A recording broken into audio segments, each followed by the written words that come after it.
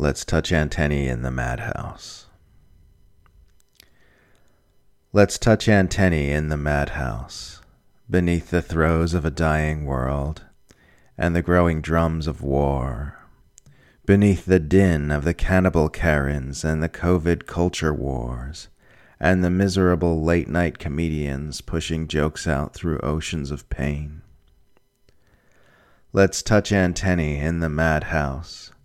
where there are more empty homes than homeless and more jails than universities, where there is so little scarcity that we have to artificially create it, and so much excess that we ship our garbage overseas, where the news is more worried about a French submarine deal than Yemeni kids starving under Lockheed Martin bomb weather,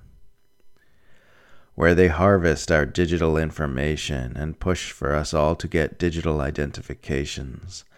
while piling used fast food packaging on top of any part of us that is real. Where future generations, if there are future generations, will scarce believe that there were once whales. Let's touch antennae in the madhouse and remind one another of our uncorrupted essence. Let's kneel together, foreheads touching beneath the gunfire of ecocidal advertisements and Pentagon prayers, of screaming red children and oceans of oil, and be intimate, and be infants, and press into that point of primal innocence within each other, and let our resistances dissolve to being at one